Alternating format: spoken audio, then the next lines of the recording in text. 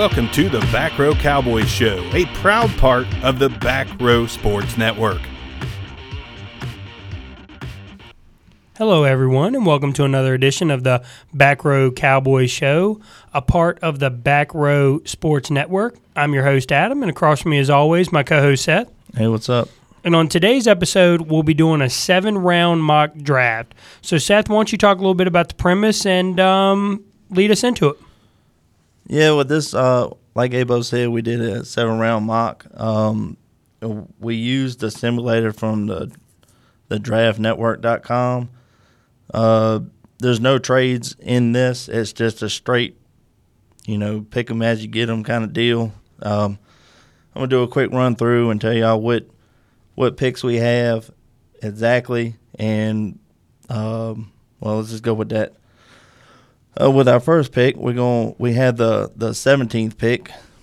Our second round pick is going to be the 51st pick. Our third round pick is going to be the 82nd pick. Our fourth round pick is going to be the 123rd pick.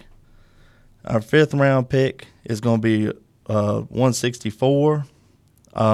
We do have a second fifth round pick because we do have a complimentary pick this year, and that's going to be at 179. And then we don't have a sixth round pick this year because, as you Cowboy fans know, we did trade that to get to acquire Robert Quinn last year. And then our last and final pick will be the our seventh round pick at 231.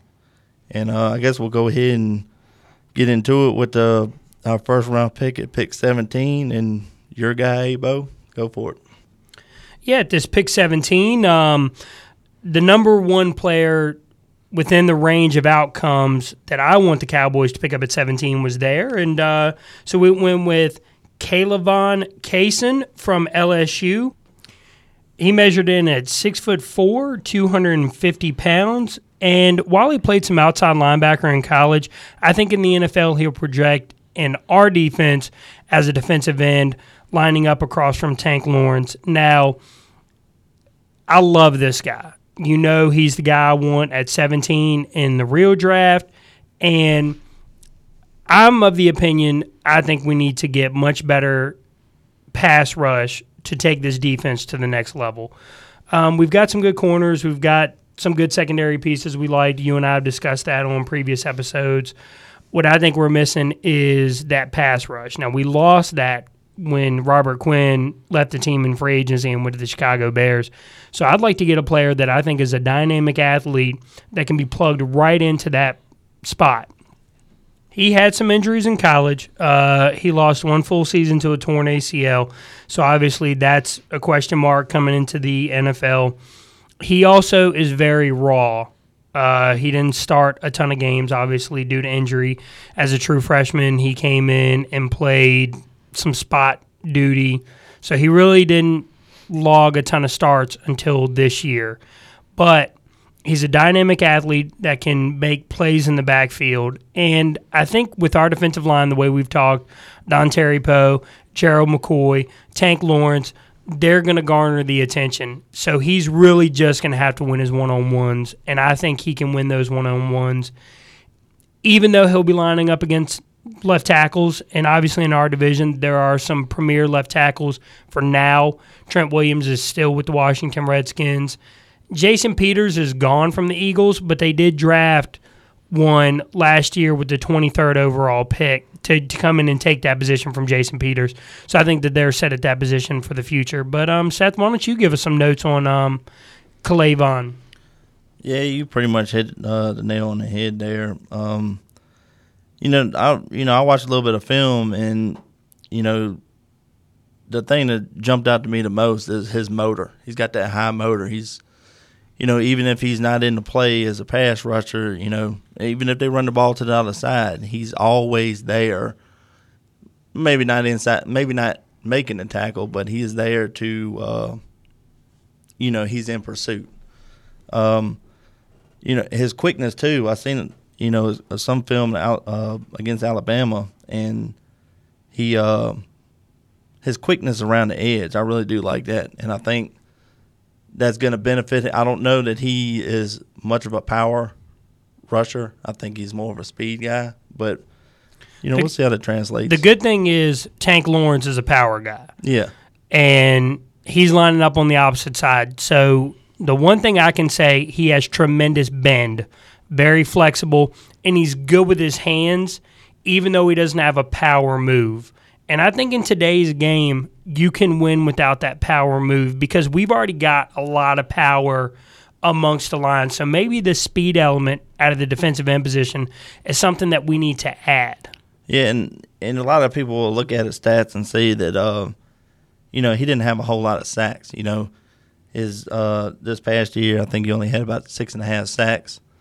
But just because he's not getting the sacks doesn't mean that he's not getting a ton of QB pressures. If you look at his film, you can see he's getting there. He's just not quite getting there. And sometimes, you might not get the sack, but getting the pressure there can, alter the play majorly. In the NFL, it's a matter of seconds.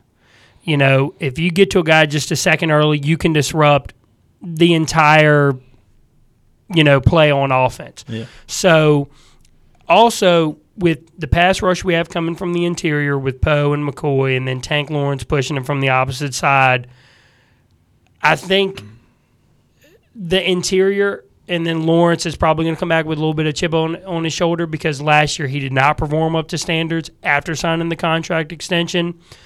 Quinn was our best pass rusher, so I'm hoping Tank Lawrence comes back with a little bit of a chip, a little more fire. And so maybe those instances where he wasn't winning in college, he's going to win more now because teams are probably going to send more plays his way because Tank is still going to get the respect. They're still going to remember the player from 2 years ago. Gerald McCoy, while he's aged, can still get the job done up the middle. And Dontari Poe has – even though he's kind of a big guy, more of a run stopper, he can still push the pocket from the middle. So I think those three elements will lead to more sacks just because of the less attention that side's going to garner. Yeah, and really the biggest concern I have for him is how he's going to translate from that stand-up guy to hands in the dirt guy. And, only time will tell and see how that works out. But, I'm hoping that he does as well as we hope he will. So. Now, I will say that was my biggest fear with T.J. Watt. I always thought T.J. Watt was going to project more as a 3-4 outside linebacker, and that's one reason why I wanted Taco. Obviously, Taco's on the second team, and T.J. Watt is one of the best pass rushers in the NFL. And at least that size, speed, weight combination that Caleb Vaughn has, it's very similar to what T.J. Watt had in college. So maybe I'm loving this player because I think, I'm regretting not taking T.J. Watt 2 years ago. But I think in this spot, with what's around him on the rest of the defensive line, I think we go insure that defensive line and just make all four pieces of strength. And let's get this defense to the second level, to the next level. But Seth, with the second round pick, why don't you talk to us a little bit about who we took at 51? Now, the guy that we decided to take at 51 was Jeremy Chin, safety out of Southern Illinois. Like I told you before we even started, I love this guy. The more I watch the film on this guy, the ball hawk mentality that he has, and the fact that he's a big 6'3", 220 safety. When's the last time we had a safety that big? The last time we had a safety that big that was also a ball hawk would be Darren Woodson. And everybody knows that that's been a long time ago. That's more than 20 years. Darren Woodson was our safety when we were winning Super Bowls. So that just to give you some context on how long it's been. Yeah, but not only is he just a big guy, he's a athletic freak. He clocked in at the combine at a 4.45 40, and you don't see safeties that big that can get that kind of speed. And I noticed, watching a lot of his film that not only is he a ball hawk player, he's he's very good at his angles. So even when he's coming across the field to get somebody down, he always has the right angle, and you can see the speed. The speed just jumps out there.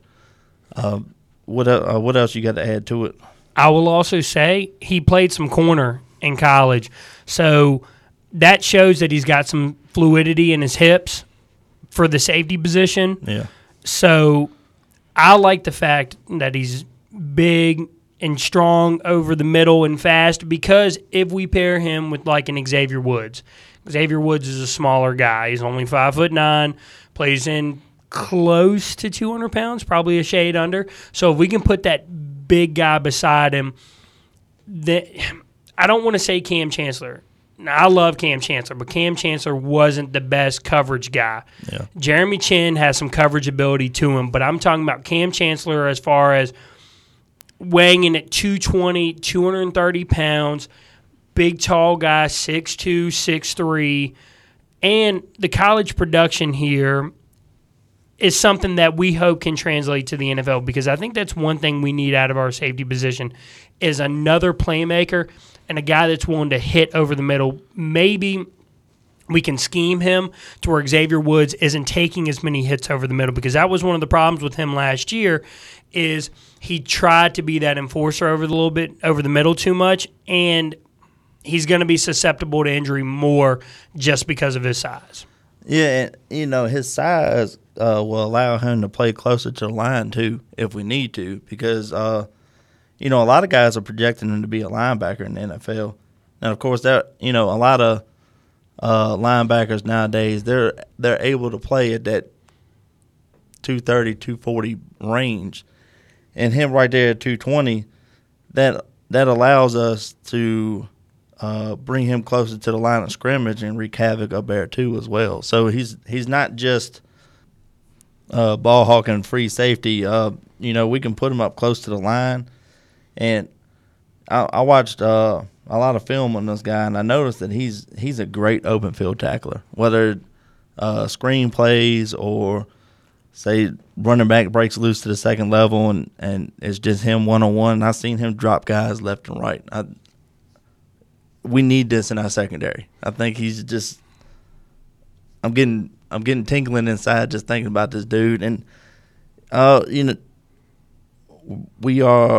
they're projecting this guy to be possibly the first safety off the board. I don't see him being at 51, but that's what a mock simulator put us at. So – I don't know. What else you got to add to it? Another thing I'll add to him is with that coverage ability, we play in a division that has some very good tight ends. Zach Ertz, Dallas Goedert from the Philadelphia Eagles, the best 1-2 punch at tight end in the NFL. They could both be number one tight ends. Dallas Goedert was the number one tight end prospect going into the draft the year he came out. So you've got him, you pair him with Zach Ertz. And then also the New York Giants have Evan Ingram, who a lot of people think are a top 5 tight end. Now, granted, he's had some injury concerns. But even when he went out, Caden Smith came in and played well in place of Ingram. And Washington has some intriguing prospects. Jeremy Sprinkle, Logan Thomas. Logan Thomas is a hometown boy. He went to the high school that I went to and is 4 years younger than me. So I'm actually rooting for him this year for the Redskins, hoping he has a big season. But, he can take a couple games off against us. But I think Jeremy Chin, another thing that we haven't talked about, Seth, that I do want to include is some negatives, and he has had some minor injuries, and those minor injuries did lead to some missed games. So there is a question out there, can he play through the pain, which in the NFL, you're probably 100% week one and probably never again until the offseason. He missed some games in 2019 due to a foot injury. He missed some games in 2018 due to a hamstring injury. And he missed some games in 2016 due to a shoulder injury. Now, we've already got one safety in Xavier Woods that has missed some games due to injury. But, Seth, how concerned are you with Chin's injury past? I always kind of look at it as, the past is the past. I don't want to completely disregard that because, that is a concern. But, things can change. I mean, anybody can have, a few times here and there without the season when they get hurt and they just, for whatever reason, can't play or whatever. But it doesn't necessarily follow you through your whole career. Now, maybe this is one reason why he dropped a little bit. Those injury concerns have brought him down. And I will add one last note before we go on and get into our third-round pick. He was invited to the Senior Bowl, and coming from a small college like Southern Illinois, a lot of people might say, well, he was a man amongst boys at a lower division. But during the Senior Bowl, he stood out. He was right in there competing with the higher-level players, so it shows that he can play up to his competition. Because I know with a lot of small school players, that's the first thing that people want to point out as well. He dominated against lower talent. So, Seth, why don't you give your input on that? Yeah, I mean, it might be, smaller school talent, but the man still had 13 career interceptions.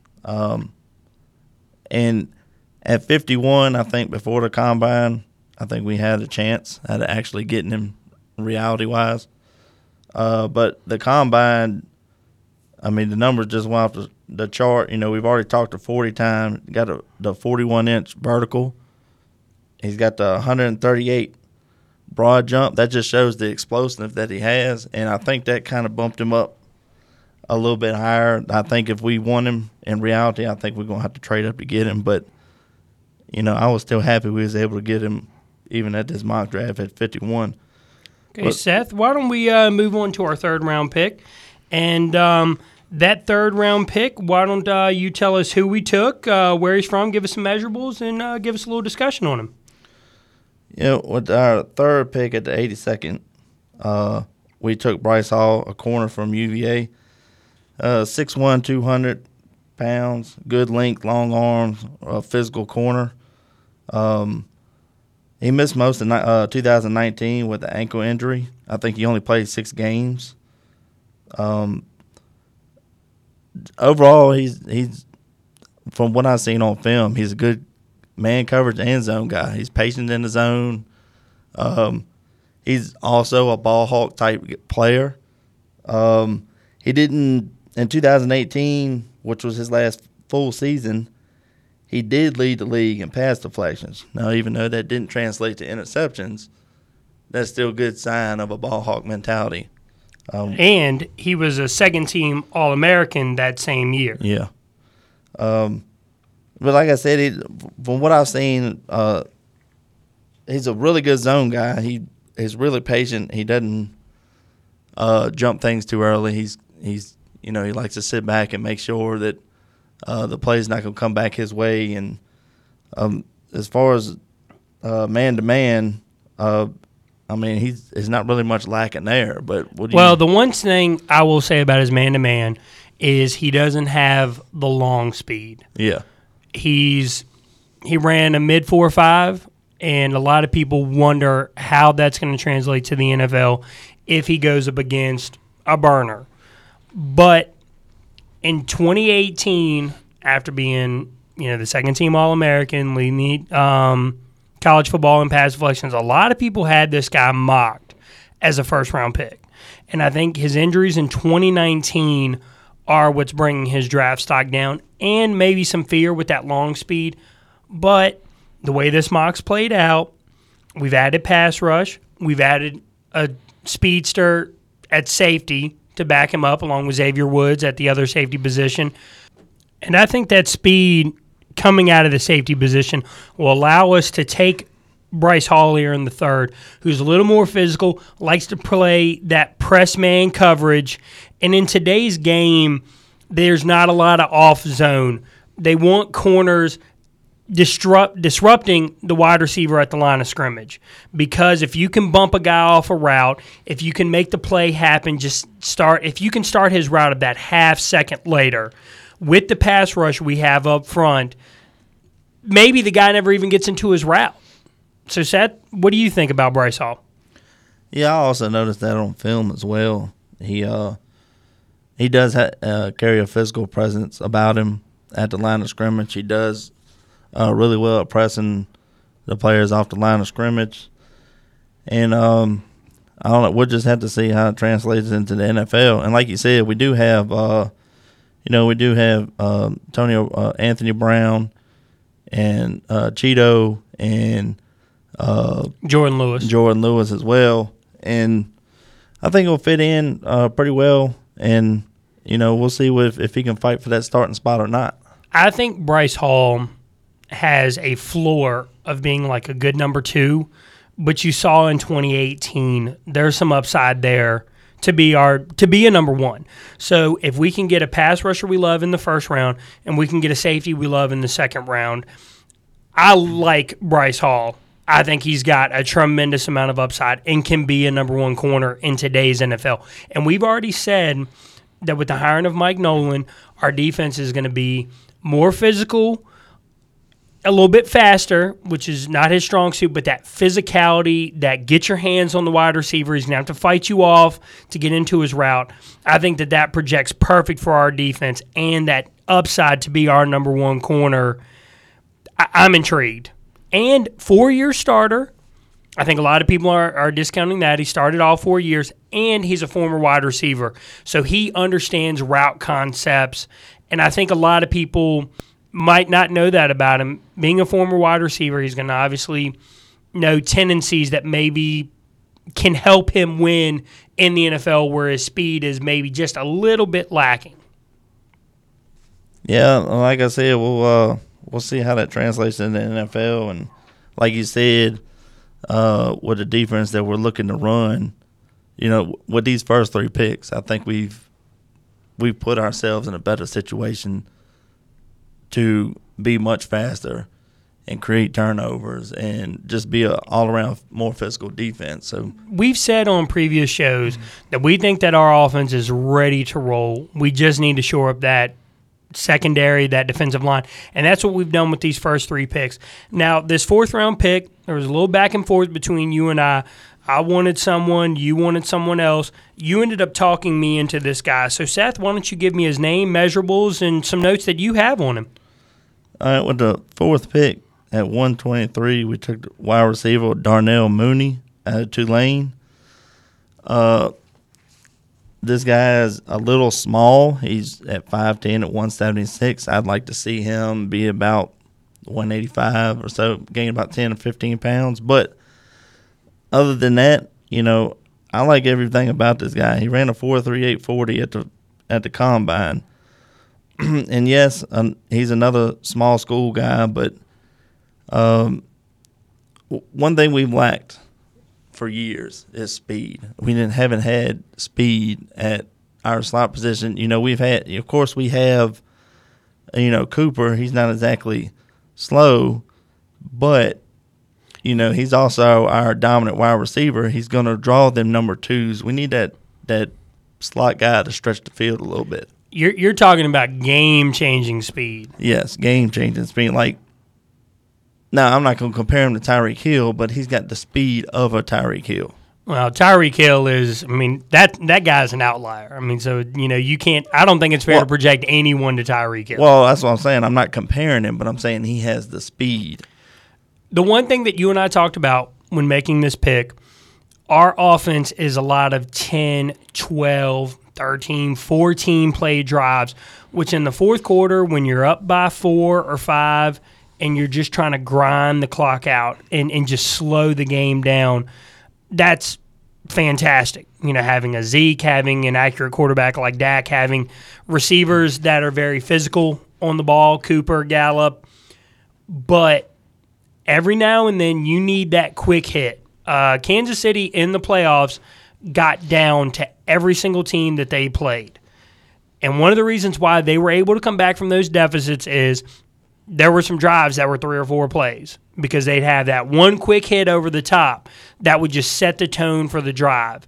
Now, if we can get a Darnell Mooney in the 4th round and be that speed guy, that down-the-field threat that we don't currently have as far as pure speed, I think that we can get some more drives that are a little bit quick hit. Yeah, his quarterback was average at best there. Justin McMillan, he was the starting quarterback. He actually led the team in rushing yards as well. So you see there was kind of more of a run first team. Well, but his best season was in 2018 when he had 48 receptions for 993 yards and 8 touchdowns, but he had that average 20.7 yards per catch. We haven't had that in a while, and we need that guy to stretch the field a little bit more. The numbers dropped a little bit in 2019. He still had the same amount of receptions, 700 and some odd yards, when it was only 5 touchdowns. But he had an average of his whole career of a 16.7 yards per catch.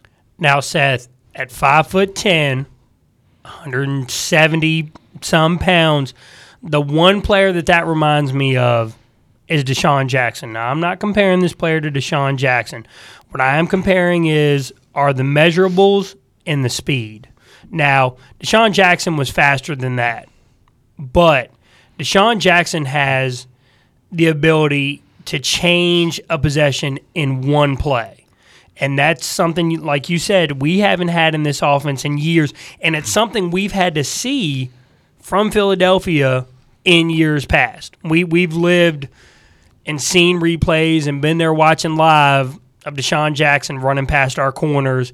And if we can get that in our offense, I think that can take our offense it adds another level to our offense that we don't currently have. Yeah, and he's also a guy. You brought up Deshaun Jackson. He can play inside and outside. He did play both in college. It wasn't just strictly a slot spot that he played in. So that definitely helps his chances. Plus, he's built for the slot. Like he's a perfect build for the slot. Like I said, I think I want him to add about 10 more pounds, but everybody knows when you get in the NFL, you usually add a little more weight with muscle and everything else, and so I think he'll be fine right there. Another thing I noticed on film that he's a really good route runner. He's quick and smooth with his cuts, and the one thing that I did say when we were going over this draft that I did not realize right off the bat that he does not have any special teams experience. But with his build and his agility and his quickness, I think that he will benefit us a lot in special teams, whether it be kick returner or punt returner or both. I don't know how that'll turn out, but I'm hoping, and I do feel that he is a perfect fit because we lost Randall Cobb, so we do need the special teams help as well. Now, one thing I can also add is where he'll be at kind of through most of Dak's progressions. He's going to be that 4th or 5th guy. Obviously, Amari's number 1. He's going to garner most of the targets. Michael Gallup took a major step forward last year. He's going to garner targets. He's going to deserve, more targets going into this season. Blake Jarwin, I think, is going to pick up a lot of that over-the-middle work that we lost when we lost Randall Cobb. He's a better athlete than Jason Witten was at this point of his career. That's obvious. A little bit more dynamic playmaker out of the tight end position. Just signed the contract extension. So I think he's going to garner more targets coming into this season than the tight end position got last year. So I think he helps offset Cobb. So Mooney would not have to step in and just be, you need to be Randall Cobb, because Randall Cobb had 900 yards receiving. He had 50-plus catches. It's not fair to expect that from Mooney, but I don't think we would expect that from him. What I think we're expecting is a guy that can change a series in one play. Maybe you just run some bubble screens to him. Tavon Austin in the past, we tried to use him as kind of a gadget player in the offense. Now, obviously, that didn't work as well. Maybe we can use this guy here as that gadget player. Also, just send him on some 9 routes too with that speed, and then he can slowly develop the NFL techniques since he came from a smaller school.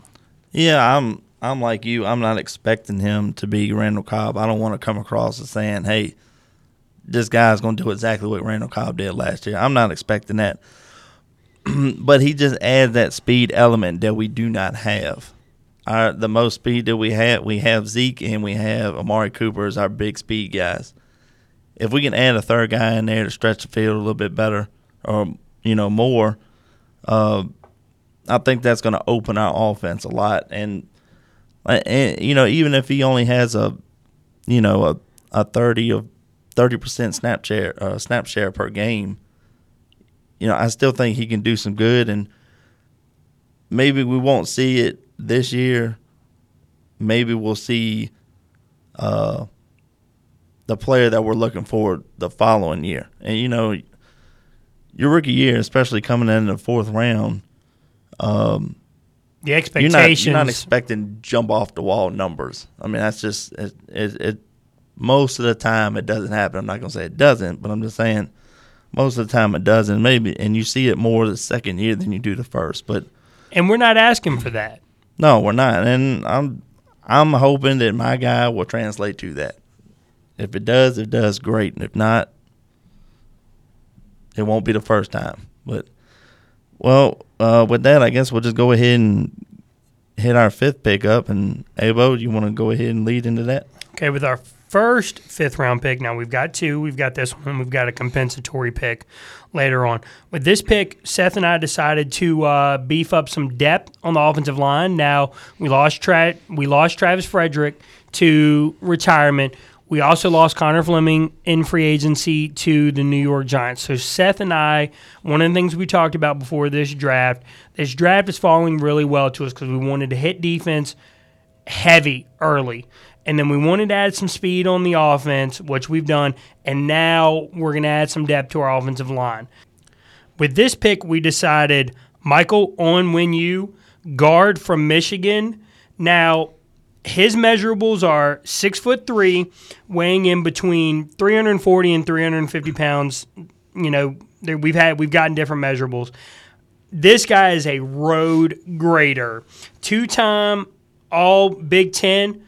35 starts at the right guard position. Now, granted, the right guard position is solidified by Zach Martin, but we needed some offensive line depth in the middle. So I'm happy to get this guy here. Now, he's more known for his run blocking ability, but we are still a physical run team, and I think that's how we're still going to proceed into this season with Kellen Moore returning as our offensive coordinator. Now, this guy pushes people backwards. He is an anchor at his spot. There are very few people in the NFL that are going to have the power to push him back. One weakness about him is he's a little bit slow out of his stance from time to time, and he can be beat with the inside speed moves. But he's not going to be a starter on the team. He's going to be backing up Connor Williams at left guard. He's going to be backing up Zach Martin at right guard. He's just not going to push either of them for time right away. But he can sit behind. He can learn. We've obviously shown that we can coach up offensive linemen. Seth, why don't you talk to me about this player and what you like? Yeah, I mean, everything you said is what I got written down here, everything that I like about this guy. And like you said, the speed rushers are going to give him a little bit of problems because of his footwork, but footwork can be taught. And like you said, he's a big body, big frame guy, and if he gets his hands on you, he's gonna move you out of the way. Yeah, and another thing is, this guy played for Michigan. He played in the Big Ten. He played against NFL caliber players, Ohio State and Penn State, Michigan State, big schools like that. So, you noticed earlier in the draft that we took some smaller school guys, but this guy is definitely not from a small school. He's played top NFL competition, and I think it's a great pick. He did mainly play the right guard position, but I do feel that he can play the left side, and he did not play any center. So we didn't necessarily cover the depth there, but any interior line depth is good depth. And, Connor Williams, he struggled with injuries over his career. And, that this just, adds a little more depth, in case of, if he's over his injury woes, maybe he's still, but we have that depth regardless. Now, another thing I'll add, Seth, is the biggest thing that Connor Williams has struggled with in the NFL, besides injuries, is he's been beat by the power guy in the NFL. This guy is not going to be overpowered by many in the NFL. Even though he doesn't play the center position, like you said, he gives us depth at the left guard and the right guard position. He did play some left guard earlier in his college career, but he established himself at that right guard position and stayed there, which I don't think is a negative. It showed that he played well at right guard, so they left him there. They didn't have to move him around and try to find a spot for him. So he did play some left guard earlier in his college career, so it shows that he can play there. And while he doesn't play center, we still have some depth at that position. We still have Connor McGovern that we took in the third round last year out of Penn State. So we still have Joe Looney as a projected starter with Connor McGovern backing him up. We have Connor Williams at the left guard. We have Zach Martin at the right guard, well-established all-pro right guard. And hopefully he can come in and push Connor Williams to take that next step. So then he just does provide valuable depth, because in today's game you have to have depth. How many times do teams on the goal line go to that jumbo set? We've got Zeke. If we're on the 2 or 3 yard line, defenses know what's coming. Yeah, and right now we really don't have the depth to do that. So that's why we're adding these players to. And like you said, even if he plays, if he has to jump to left guard and play, you got Tyron Smith right beside you. That's always going to make matters a lot easier. Now, you and I have talked on earlier episodes how it's easier when you have multiple Pro Bowl talents along the offensive line. It can help shore up maybe a spot that's not as sure. So even if he comes in and he's not a Pro Bowler and he's not an all-pro talent right away, should he have to step in for like a Connor Williams, like you said, he's still lining up beside Tyron Smith. He's still lining up beside Joe Looney at the center position. And those are proven players that have done it at the NFL level. Yeah, and I think we've pretty much covered him pretty well. I was going to go ahead and jump to the next pick. Our second, fifth pick, which is a complimentary pick, is pick 179. We decided to go Cameron Clark from Charlotte. Another big guy. He's 6'4", 300 to 310 pounds. He mainly played left tackle when he played for Charlotte, but we drafted him as a swing tackle because as Cowboy fans, that we lost Fleming, and we don't really have any depth at the left tackle position right now. He was a 3-year starter. He's a big frame guy, long arms, big hands. He's got really good upper body strength as well. So once again, that power run will come in. His run blocking will come into good handy. Needs coaching on his footwork a little bit, but like I said before with Michael Onwenu, the footwork can be taught. He's better as a run blocker, but I think he's good enough to fill in as a pass blocker as well. But I think he really excels the most as a run blocker, and that's the way our team is built. Even though last year we did pass the ball a lot more, but our team the last 4 years or so has always been a run first team, and I think this is shoring up our depth pretty good. What do you think, Abo? Okay, here are my notes, Ed, just to show that you were copying off me. I have 3-year starter. I have known more for his run blocking than his pass blocking. Another thing you didn't add is he's a 5th-year senior, so he had another year at the collegiate level. And the hope with this player is that we take some of that raw potential along with his experience playing, and we can kind of coach all that stuff up. We don't want him to be starting this year. No, we don't. We have Tyron Smith, Pro Bowl player. I would still argue one of the top 2 or 3 left tackles in the game. The injuries are starting to mount up, and that is the only thing that holds him back. And at the right tackle position, we have Lionel Collins. And while he went undrafted, he was a first-round player but had some background issues leading into the draft. Now, those have since gone away, and we have given him a contract extension that he has earned with his play. There were times last year when he was the best offensive lineman on the field. Now, with a Travis Frederick, with a Zach Martin, with a Tyron Smith, if you can be the best offensive lineman on the field, that says something. So Cameron Clark is just going to be depth behind Tyron Smith, behind Lionel Collins. Now, Lionel Collins played a lot of left tackle in the collegiate level too, and he has transitioned to the right tackle.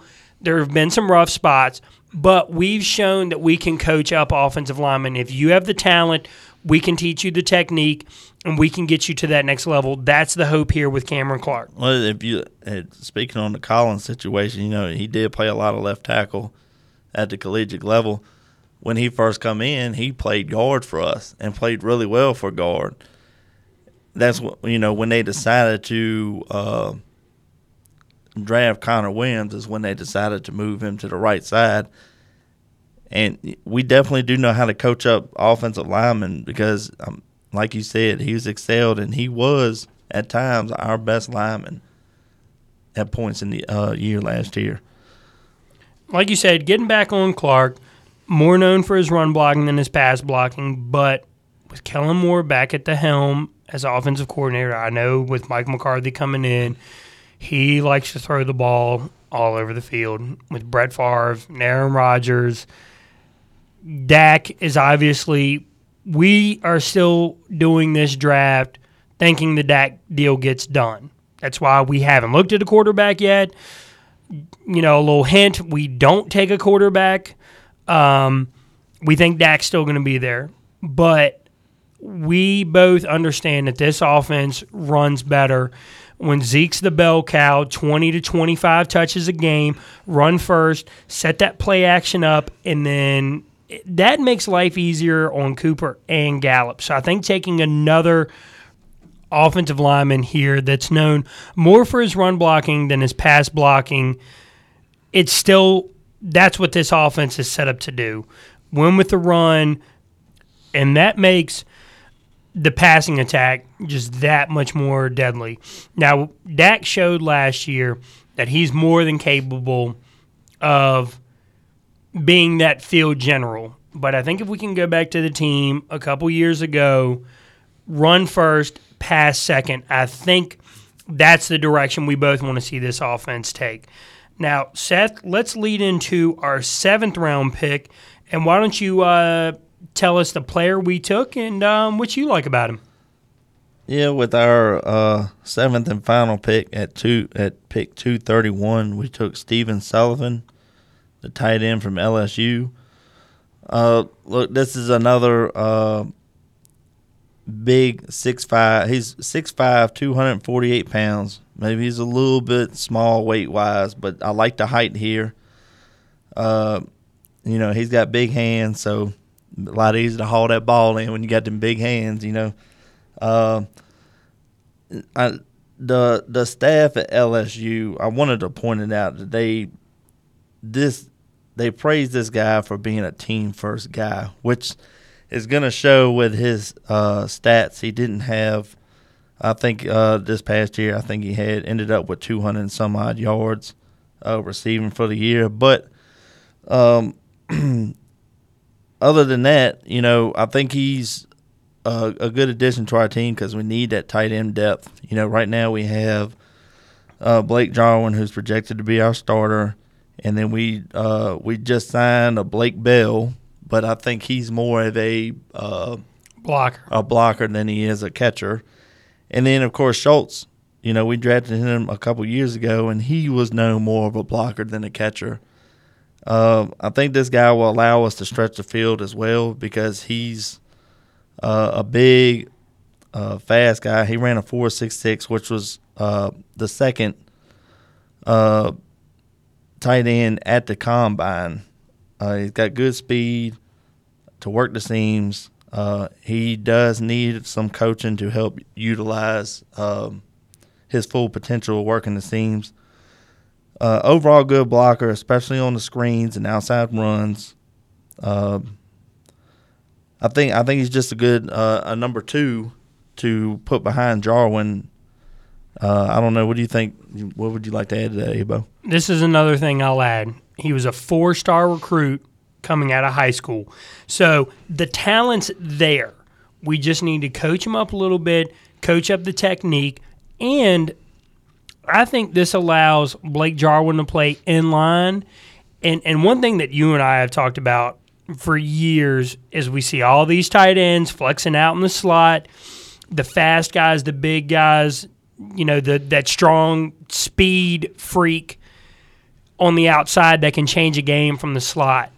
We don't have that. I think Blake Jarwin's going to play more in line. This is a player that can move into that slot or line up in 2 tight end formations. Now, we use a lot of 2 tight end formations, so you need to have 2 strong tight ends. And if we can get a second one out there that's also a receiving threat, when Dalton Schultz would come in, and it was kind of him and Jarwin. You kind of knew Schultz was going to be in blocking, helping chip defensive ends, and Jarwin was going to be the only one in the route. Now, this player, while he's not nearly the blocker that Schultz is, he's more dynamic in the receiving game, so he's going to be a threat. Another thing is he was a wide receiver in high school. He got recruited as a wide receiver. So he'll have that ability to line up in the slot. Or maybe we get creative with him since he has that wide receiver body to line him up outside, and then we can move Cooper in the slot or we can move Gallup in the slot, and it allows for scheme versatility on offense. One of the things that people will say about him is the fact that Thaddeus Moss came in and took the starting position away from him.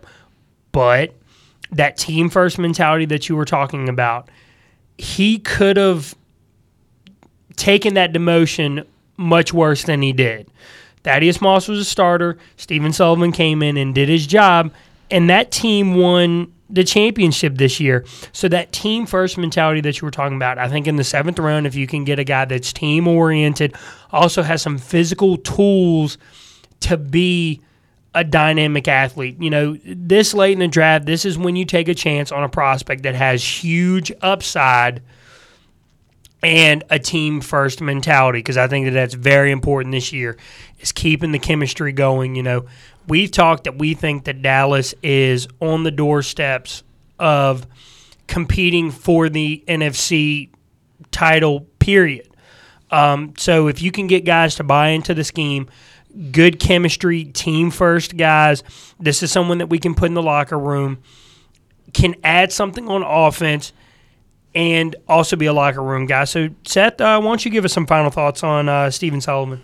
You pretty much took the words out of my mouth. And he is a guy from LSU, so he did play some top competition, even though it was minimal after Moss come in, but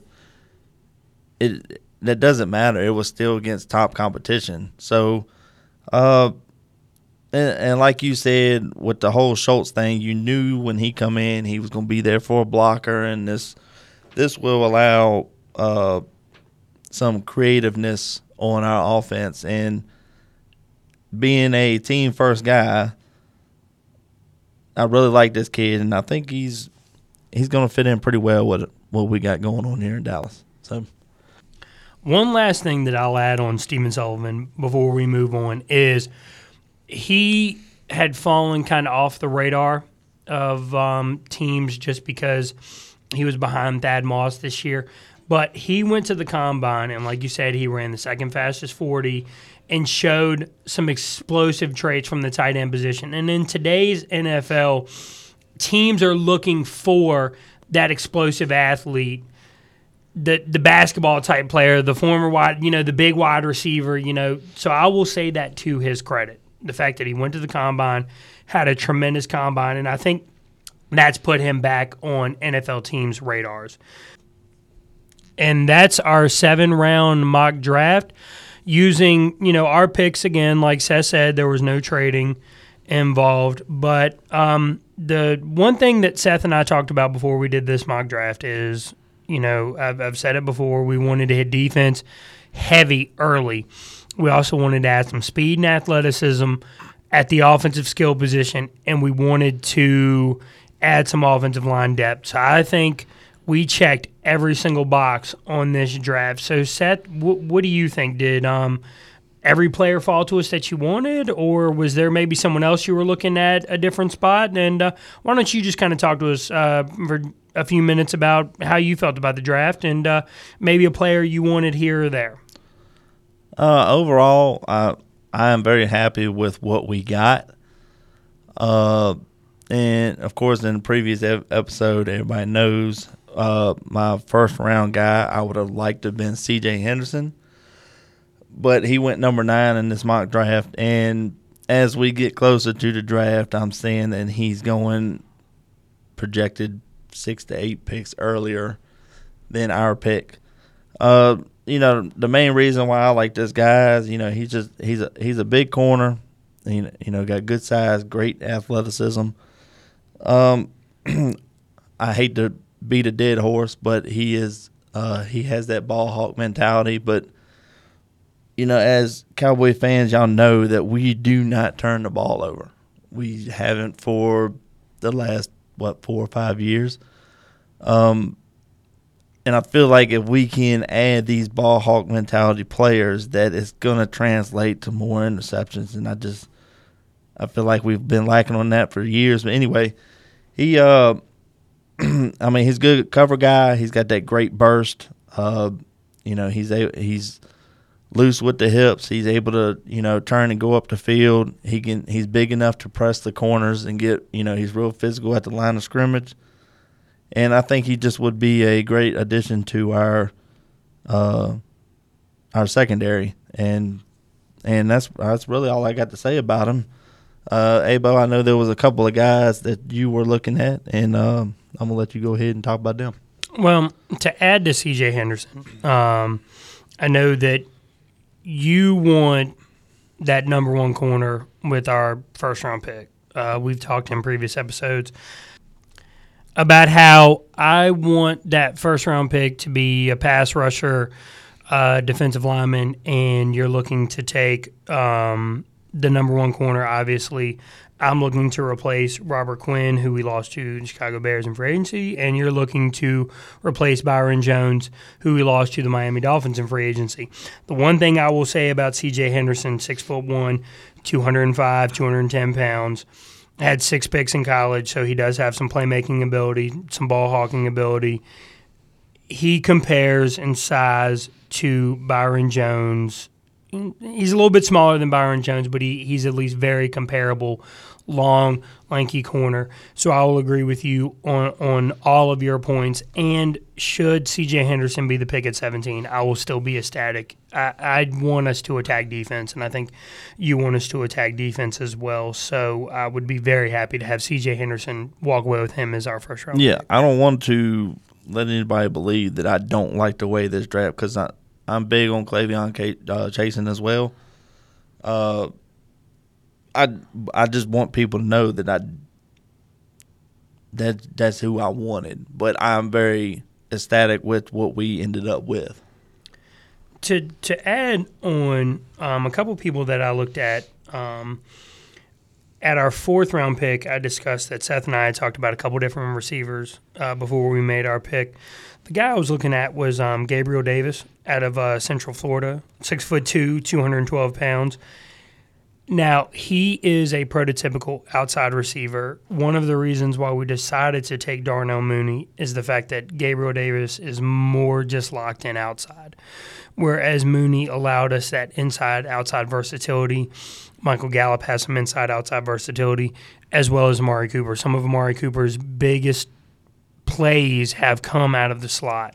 So that's why we decided on Mooney. But just a couple things on Gabriel Davis, since I did like the player.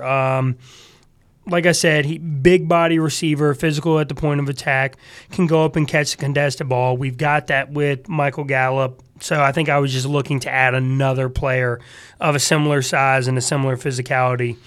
But I would be more than ecstatic to walk away with Mooney as well. That Seth convinced me that Mooney was the pick purely based off that speed and that game-changing ability, making our offense more of an offense that can be 3 or 4 plays to a drive as opposed to the grinded-out offense that we've been the last 4 or 5 seasons. And one other player that I was looking at in the 5th round where we took Cameron Clark, a player that Seth and I debated on back and forth. I wanted to choose Javaris Davis, corner out of Auburn, 5'9", 186 pounds. I wanted to add to the defense. As you can tell, the way I keep talking, I wanted to just keep hammering that defense because I think our offense is locked, loaded, and ready to roll. And, I'm comfortable with our starters on the offensive line. So I was looking at Javaris Davis here. He was a 4-year starter at Auburn, so playing in the SEC, he's going to be playing against some big-time talent. He had 8 picks in his career, so another guy that has some ball-hawking, playmaking ability. So that's one of the reasons why I looked at him, and he compares a little bit to Jordan Lewis with the size, the weight, the speed, and Jordan Lewis is a player that I've liked ever since we drafted him out of Michigan, so that would be just another player in a similar mold. And but I will say, I was extremely happy with how this draft fell to us. I think we checked every single box, the 3 I talked about: defense early, speed on offense, and then offensive line depth. So if this is how we walked out of the draft with these 7 players, I would walk away thinking it was a successful draft. And Seth, I think you agree with me there. Yeah, I agree 100%. Like you said, I think we covered every part of defense and part of the offense that we wanted to cover. And like I said previously, I'm very happy with the way things turned out, and hopefully they'll turn out just as good Thursday.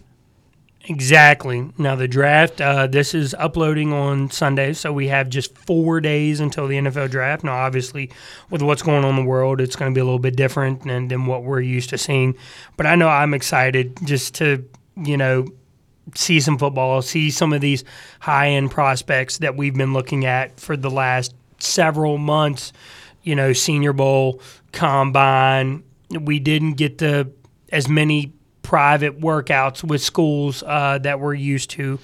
But I think we're all just ready for football. So we'll have to see how Thursday goes. I'm fairly confident that the NFL is going to still put on a premier product. They've been working on it. They've said the last couple of weeks trying to make this virtual draft the best that they can make it.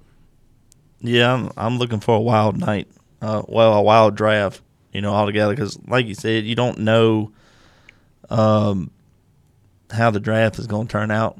I mean, it ain't but one, it takes one trade to completely blow it wide open. So we'll see what happens. This time a couple years ago, a lot of people thought that Sam Darnold was going to be the number 1 overall pick to Cleveland. They went to his pro day. The GM loved the player, and then just out of nowhere, just 1 or 2 days before, that there was talk and pretty much confirmation that Baker Mayfield was going to be the guy. So as we get closer to the draft, there's going to be a lot of buzz, and we'll just have to see, what's true and what's buzz. And like you said, there's going to be that one trade or that one team moving up or that one team moving back that you didn't expect, or even that one player going 10, 15 picks earlier than the standard draft has been projecting them at, to just flip the draft on its ears. So you might also see that Aaron Rodgers player drop.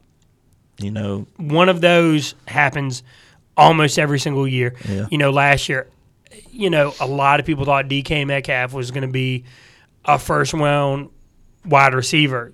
Big, physical, fast, You and I both thought he was going to be a first-round wideout. He was both of our wide receiver 1 going into last year, and, of course, he slipped to Seattle, and obviously it worked out for him because he fell to the perfect spot. Yeah, that's one thing that nothing is certain. We still got, 4 days until the draft. A lot of things can happen, and we'll just see how it unfolds. But, obviously this was our mock draft episode, and next week we'll be coming to you with a draft recap. We're going to take the Cowboys picks as made, any trades or anything that happens, and we'll break down the players taken at each spot, and, we'll give our opinions on whether we like the pick, hated the pick, loved the trade, hated the trade. So I'm excited to bring that to you and just see what the Cowboys front office does to take a team that I think is right on the cusp and try to find some players that will take us to the next step of not just winning the division, but winning playoff games. We haven't been a football team that's been known for winning playoff games for 2 decades. Yeah, I just want to get back to them glory days just like everybody else does. I want to see some playoff wins, and I think we got a good core of players that we have for long term, and we just need to add a few more players to the pot and get that thing stirring up, and let's see what we got.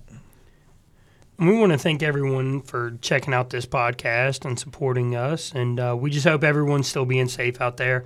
It's obviously still a lot of uncertainty with what's going on in the world, and while it looks like the numbers are starting to come down a little, we still hope that everyone's staying inside, staying safe, still practicing social distancing, and hopefully we come out of this thing together and can get back to, living our normal day-to-day lives. Now, while you're inside practicing that social distancing, and maybe while you have a little more time on your hand than you normally have, while you're continuing to support this podcast, please support some of the other fantastic podcasts that are on the network. We've got the Dolphins, the Patriots, the Jets, the Browns, the Ravens, the Steelers, the Texans, the Raiders, the Cardinals, the Packers, the Giants, and the Eagles.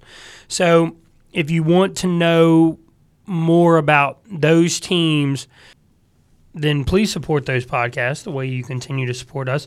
And also listen to the Back Row Fantasy Show hosted by Jeremy Barker. He's the host of the Dolphins podcast as well. And once again, I'll say he was the one that came up with this concept of 32 different teams each having a podcast to give the fans just content of just their favorite team. So please give all those podcasts a listen. They're fantastic hosts, and they support us, and so we want to do the best we can to support them. And also, Seth, while we're talking, why don't you give everyone your social media account? It's at SethRob85.